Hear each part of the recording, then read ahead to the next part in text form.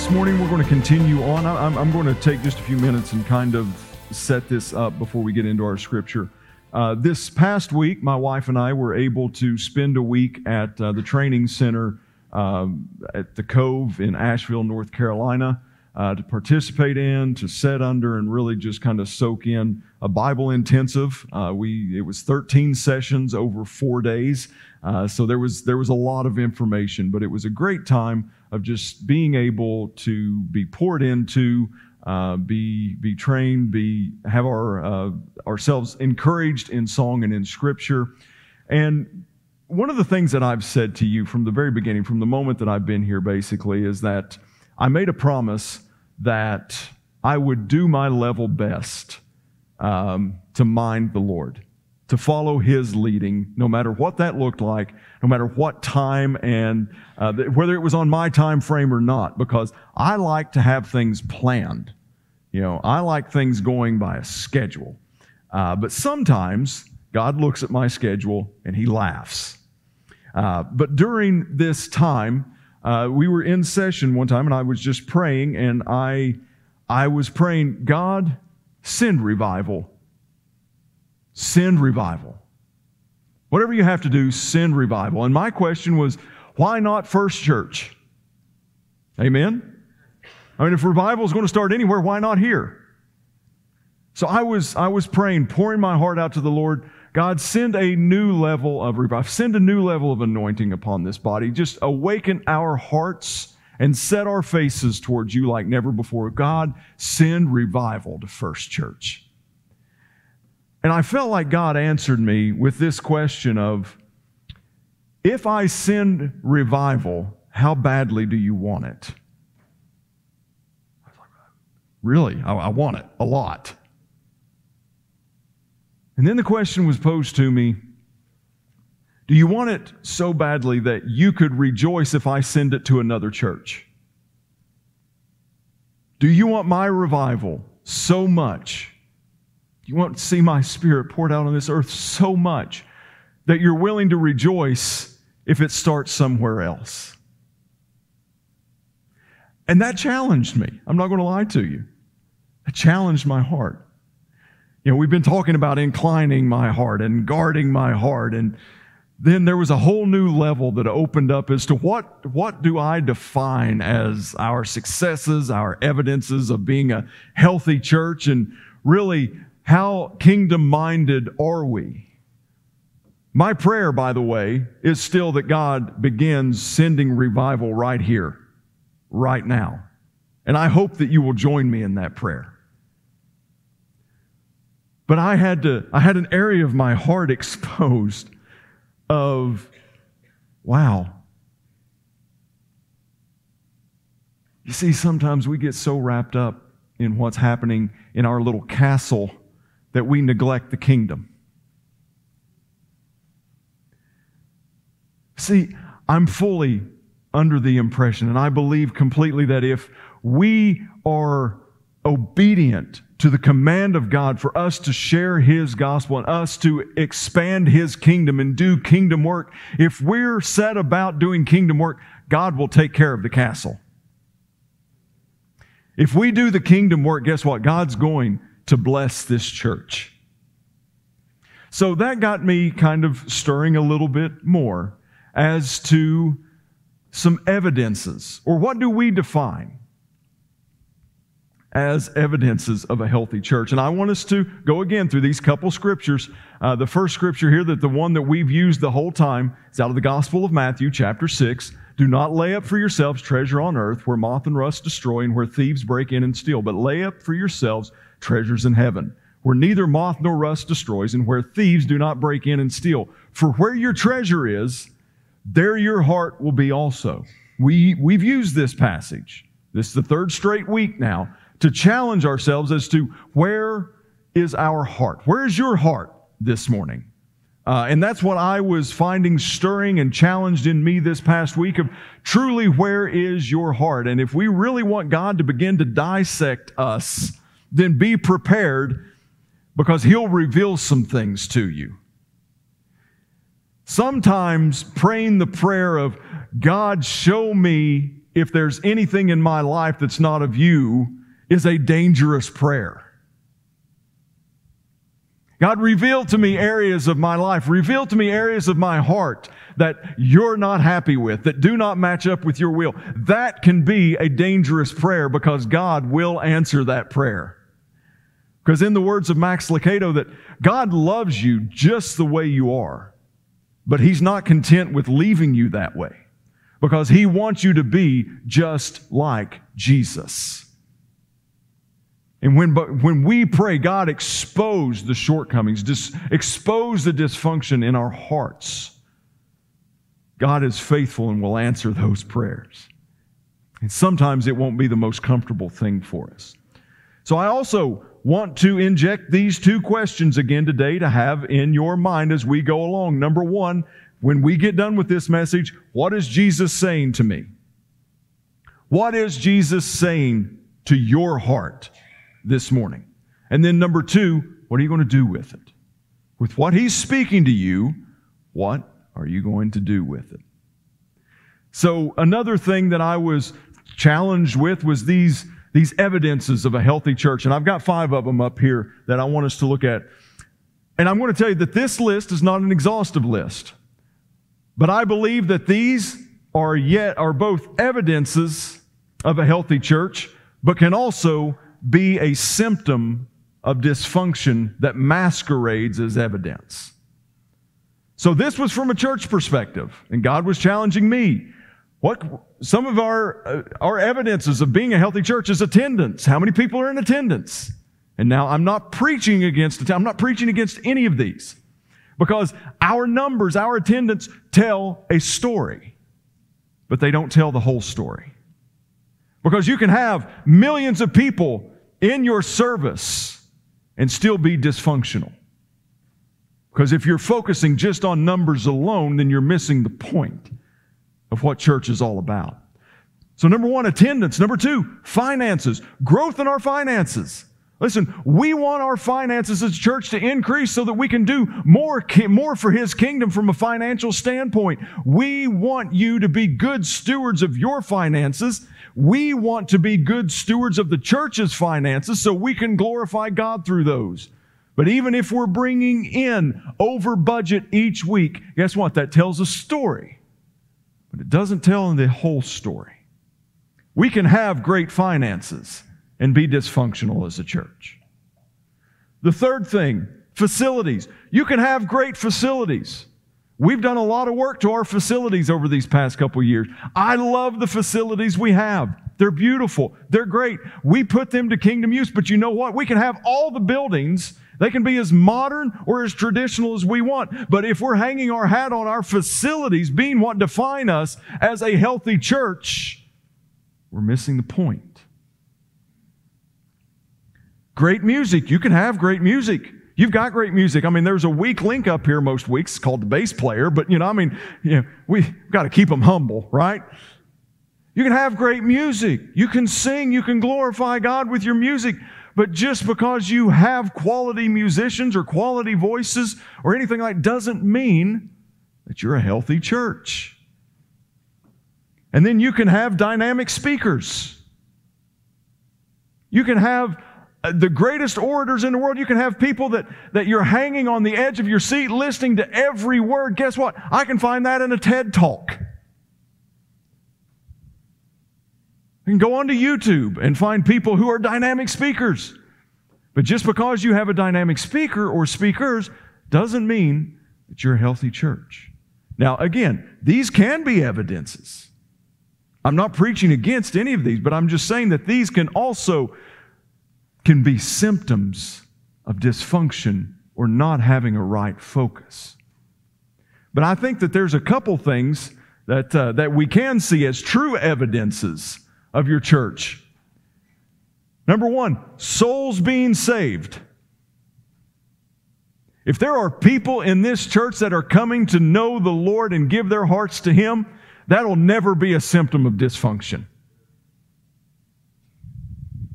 So again, what is Jesus saying to you and what are you going to do with it? I'm just going to ask you this question. How many people have you led to the Lord so far this year? Souls being saved is never going to be a symptom of dysfunction. Secondly, biblical hope and truth being proclaimed. Again, the dynamic speaker doesn't mean anything if biblical hope and biblical truth is not being proclaimed. You can see all of that you want to in a lot of churches a whole lot bigger than this that say a whole lot of behavioral modification stuff and sprinkle in the name of Jesus every now and then. Is there true biblical hope? Is biblical truth being proclaimed in the church? And yes, let me put a little caveat, a little side note, a little asterisk to this here. Biblical truth and biblical hope is being proclaimed in love. Is being proclaimed in love that shows the grace, the mercy, and the goodness of God. And then thirdly, growing in Christ likeness. It means you're maturing in your faith. You're growing closer to Jesus Christ. Again, going back to the Lucado quote, God loves you just the way that you are, but He is not content with leaving you that. He refuses to leave you that way because He wants you to be just like Jesus. So I'm going to ask you to turn to Luke, the Gospel of Luke. We're going to be going to chapter 18. We'll be reading a section from here, and we're going to talk about keeping our heart today. Because just as with there being a list of evidences that can also be symptoms for a church, and then true evidences, biblical evidences, there's also these type of elements for us personally. And that's what I want to spend the remainder of our time on this morning, is challenging us of whether we're living out of our relationship from a place of evidences and symptoms or true biblical evidence. So Luke chapter 18, starting with verse 9. He also told this parable to some who trusted in themselves that they were righteous and treated others with contempt. 2 men went up into the temple to pray, one a Pharisee and the other a tax collector. So right here he's setting the table. One, a religious leader. The other, one of the bottom rung dwellers on the social ladder, so to speak. Verse 11, the Pharisee, standing by himself, prayed thus, God, I thank you that I am not like other men, extortioners, unjust, adulterers, or even like this tax collector. I fast twice a week. I give tithes of all that I get. But the tax collector, standing far off, would not even lift up his eyes to heaven, but beat his breast, saying, God, be merciful to me, a sinner. I tell you, this man went down to his house justified rather than the other. For everyone who exalts himself will be humbled, but the one who humbles himself will be exalted. Let's pray over the scripture this morning in the message. God, I pray. Pour us out, Father, and fill us with your Spirit. God, for those who are here that are listening, God, I pray that we pour out every preconceived idea, every preconceived notion that we have of what spirituality may look like from a righteous, self-righteous perspective. And God, we allow you to fill us with your word, the truth of your word. Father, I pray that their ears be open, their hearts be open, their minds be open to receive every truth that you have to speak to us today. God, I pray for me that you would empty me of pride, you would empty me of arrogance, you would empty me of everything that could possibly hinder your word going out correctly and rightly this morning. Holy Spirit, I pray that you speak through me, use my voice as your instrument this morning. In Jesus' name, amen.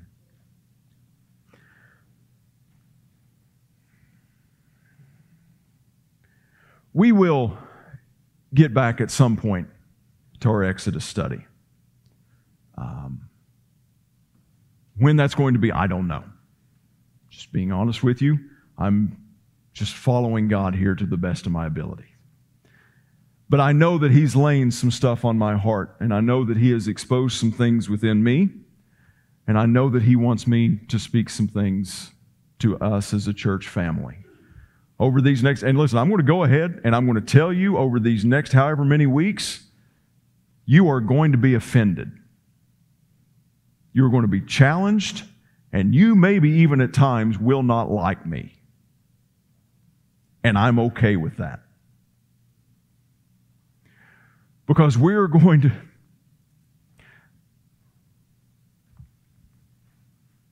I feel like God is leading us into a season where He is going to deal with the unforgiveness in our hearts. Yes, you. If you're thinking, is He talking to me? Yes, I am. Is He talking to Himself? Yes, He is. Unforgiveness and bitterness is crippling the body of Christ. It is keeping us from our destiny. It is hindering His kingdom being exalted and expanded here in our community the way He wants it to be. And folks, if we're going to pray for revival, and I would just honestly like to see your hands. How many of you would like to see revival in our church? Many of you like to see revival in our community. What if that begins with you being willing to totally forgive? We know that God's all powerful. He's sovereign. He can do what He wants, when He wants, how He wants. And I'm not saying that is exactly what happened. But what if? What if God in His sovereignty is saying that I'm waiting on this church to totally forgive, to relinquish the hurt, the offense, the pain, all of the wrongs and atrocities that's been coming against. I'm waiting for them to forgive others. I'm waiting for them to forgive their brothers and sisters. I'm waiting for them to forgive their families. I'm waiting for them to forgive their church leadership. I'm waiting for them to totally forgive. And then revival begins to break out. So we're going to look at biblical total forgiveness, what it means to truly walk in total forgiveness over this next however many. And those of you who know me well know me how much it pains me to say however many. I don't like that. But I thought, what a great place to start. Thank you, God, for being so faithful that we're starting here, this keeping our heart. Because understand that when unforgiveness is present in your life, you're not keeping your heart focused on God.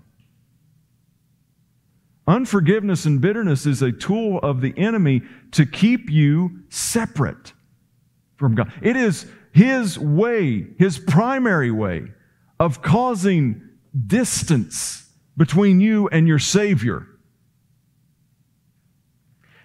And that God's will that you're praying for your life, God, show me your will.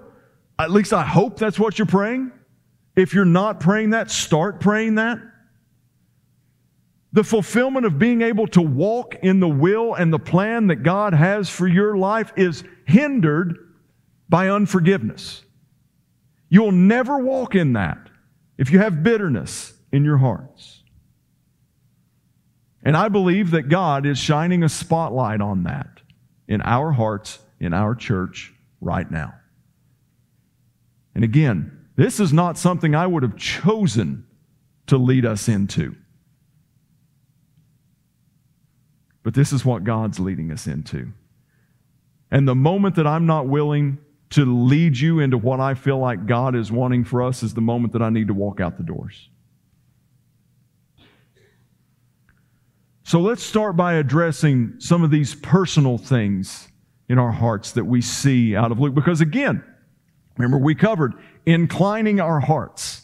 We've seen that twice the past 2 weeks out of the book of Psalms. Lord, incline my heart, or I incline my heart towards you, because that's not a natural state of our heart. It's not a natural disposition of our flesh to go, I am inclining myself to God, that I'm keeping my focus on Him, that I am staying steadfast with my heart's affections pointed straight towards Jesus Christ. That's not the way that our hearts are naturally drawn. It'd be so much easier if it were, wouldn't it? Like I just wake up of the morning and I'm just like, oh, presence of God, here I come. Oh, prayer time, here I come. Oh, holy Bible, look out, here I'm coming. It'd be great. That was the inclination. But the inclination is when I wake up, I was like, oh, coffee pot. Oh, coffee pot, here I come. Oh, I should probably go pray. Oh, Facebook. Oh, news. See what's happening that's dividing the entire world today. So let's look at some things that our hearts we need to keep, but we need to be aware of sometimes, right? Because sometimes, just like that list of evidences that could possibly be symptoms, none of those were bad. None of those were bad. But whenever they become the pinnacle and the goal, then we're missing the point. It's the same with our lives too. So let's look out of this passage some of the things in our personal life that can be either an evidence or a symptom. The first, falling into the performance trap, or what I like to call checklist Christianity. Because guess what? Getting out of bed of the morning, going into prayer, going to read your Bible, making sure I'm paying my tithe. Didn't we just read something like that about the Pharisee out of Luke chapter 18? Oh, I pray, I study, I give my tithe, I fast twice a week, I do all of these things. Okay, if your obedience to what God is calling you to do has been reduced to a checklist or a to-do list that you get some type of satisfaction by checking off or swiping off of your to-do list, then your focus is wrong. We can pray, but if it's not praying to draw nearer to God, and if it's praying because we know we should, then that's a symptom of dysfunction. It's not an evidence in your life. And again, these all fall under the same categories. I'm not saying these are wrong. I'm just saying that if they become the pinnacle, if they become the high water mark, if they become the checklist type thing of I'm doing this so I can be done with it and get it off of my conscience and out of my mind today, then our focus is wrong. But that performance trap of, I've got to do this, I've got to read so many chapters a day, I've got to spend so many minutes or so many hours. Wait, who am I kidding? So many minutes in prayer. I've got to make sure that I give of my tithe. I got to make sure I give the offering. Oh, okay, we got something else coming. Okay, there's a mission. Oh, I got to make sure that I'm being obedient to God by supporting them. Again, all of those great things. But if your relationship with God is being driven by this checklist, then your relationship is in peril. Your relationship is in danger. Secondly, standards of judgment. Listen, preacher, I know that I'm falling short. Okay? I know that I'm really not what I'm supposed to be, but have you noticed I'm not like them?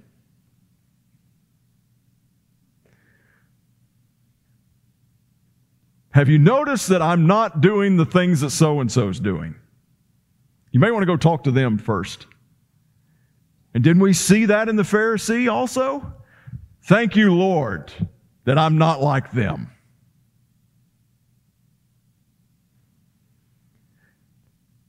I'm going to update you on something here.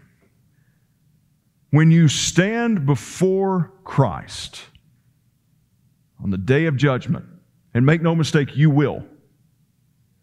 All of us here will. We will stand before Christ in judgment. He is not going to be comparing you to anyone else.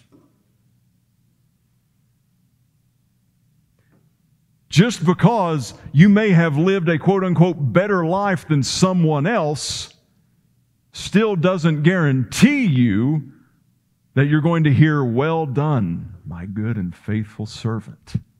Enter in." I don't know about you, but the scariest passage in the Bible to me is, "Depart from me, you workers of iniquity, for I never knew you." You see, I'm not going to be judged by being better than someone else. I'm going to give an account for my life, for my obedience, for me being in relationship with Him, for me living for Him. It's not about being better than someone else, because let's be honest, don't we use that as kind of a justification at times to feel better about ourselves? It's like a projecting mechanism.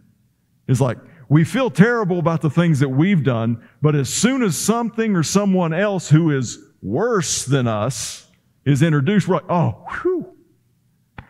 See, I feel better now."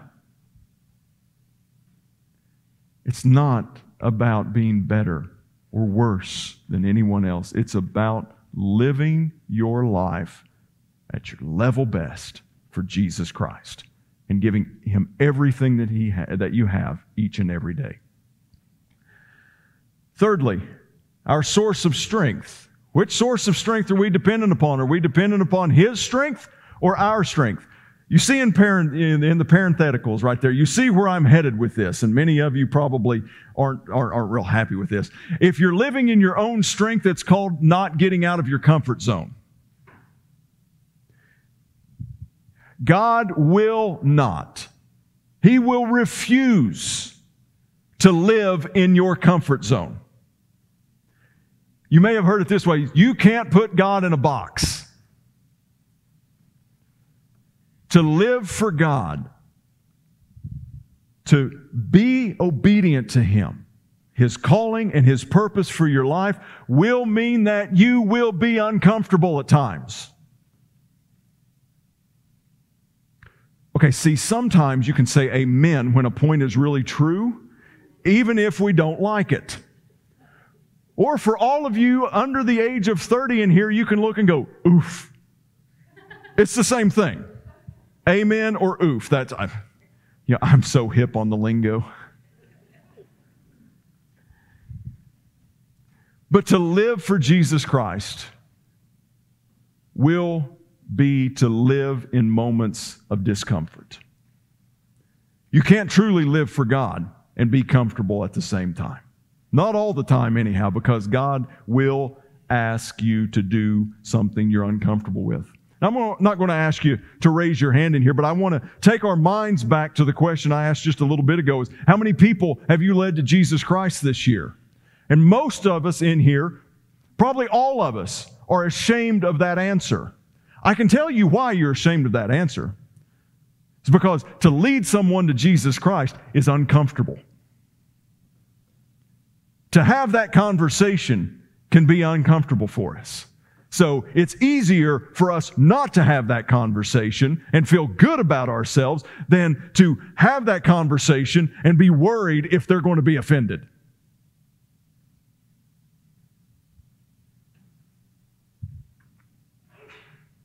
God is going to require us to get out of our comfort zone. But let's look at a few things here that are definitely true biblical evidences that we're on there, that our relationship is true. Number one, that we resemble Jesus Christ. That when someone looks at us, listens to us talk, sees how we treat people, the way that we interact, and maybe even more so, the way that we interact with people who don't believe the way that we believe, or don't see the world the way that we see the world, or have the moral guidance compass that we have. When they see that and they can see us resembling Jesus by being selfless, by being sacrificial, by willing to be second, to put the needs of others first, then that's when they're going to look at us and say, and they may not even know that it's Jesus, but they're going to be able to look and see something different. So when they see you sacrificing, when they see you being selfless, when they see you putting yourself second, that's when they see Jesus the most in your life. Church, we've got to start resembling Jesus.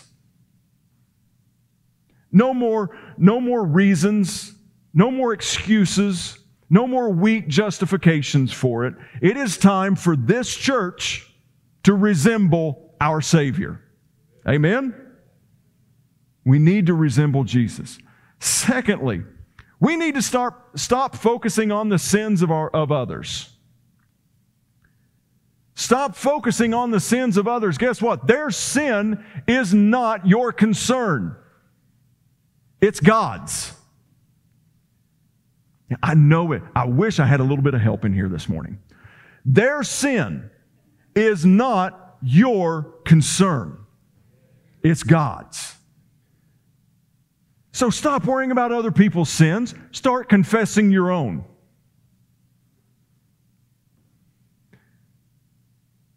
I spent some time in my office this morning before we came out here to start service, and I prayed. And I'm not proud to say that I don't pray this prayer often enough. But I was like, God, forgive me for my sins. Forgive me for every area in my life that doesn't reflect you. And then I started confessing to God the sins that I could bring back to memory, that I knew that I needed to have His grace and His love and His mercy flow over again. I needed the blood of Jesus applied to my heart again this morning. Stop worrying about the sins of others and start confessing your own. That is a true biblical evidence of a relationship with Jesus Christ. Thirdly, speak with discernment. For everything good and holy, please speak with discernment. Anybody ever made a statement or say something and then as soon as it finishes, you're like, yep, shouldn't have said that. And it just takes a moment. I believe that we as created beings are created with certain filters. I believe that we need to have a filter, like right inside of our ear, to filter in the thoughts, to filter through the voices. You know, that's what the Apostle Paul would call taking every thought captive. But I think there needs to be a bigger filter in between our brain and our mouth somewhere. Like, I'm having this thought, I think it should be said, but I need that filter in there to figure out if that's an inside thought or an outside thought. Some people are missing this filter. Some of us need to change the filter.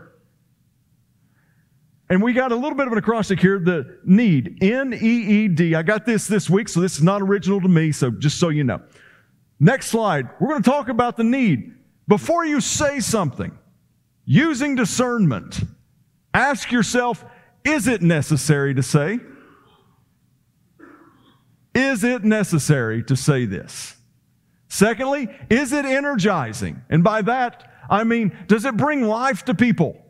We've all been around. There's some of those people who just, you're around them and they drain the life out of you.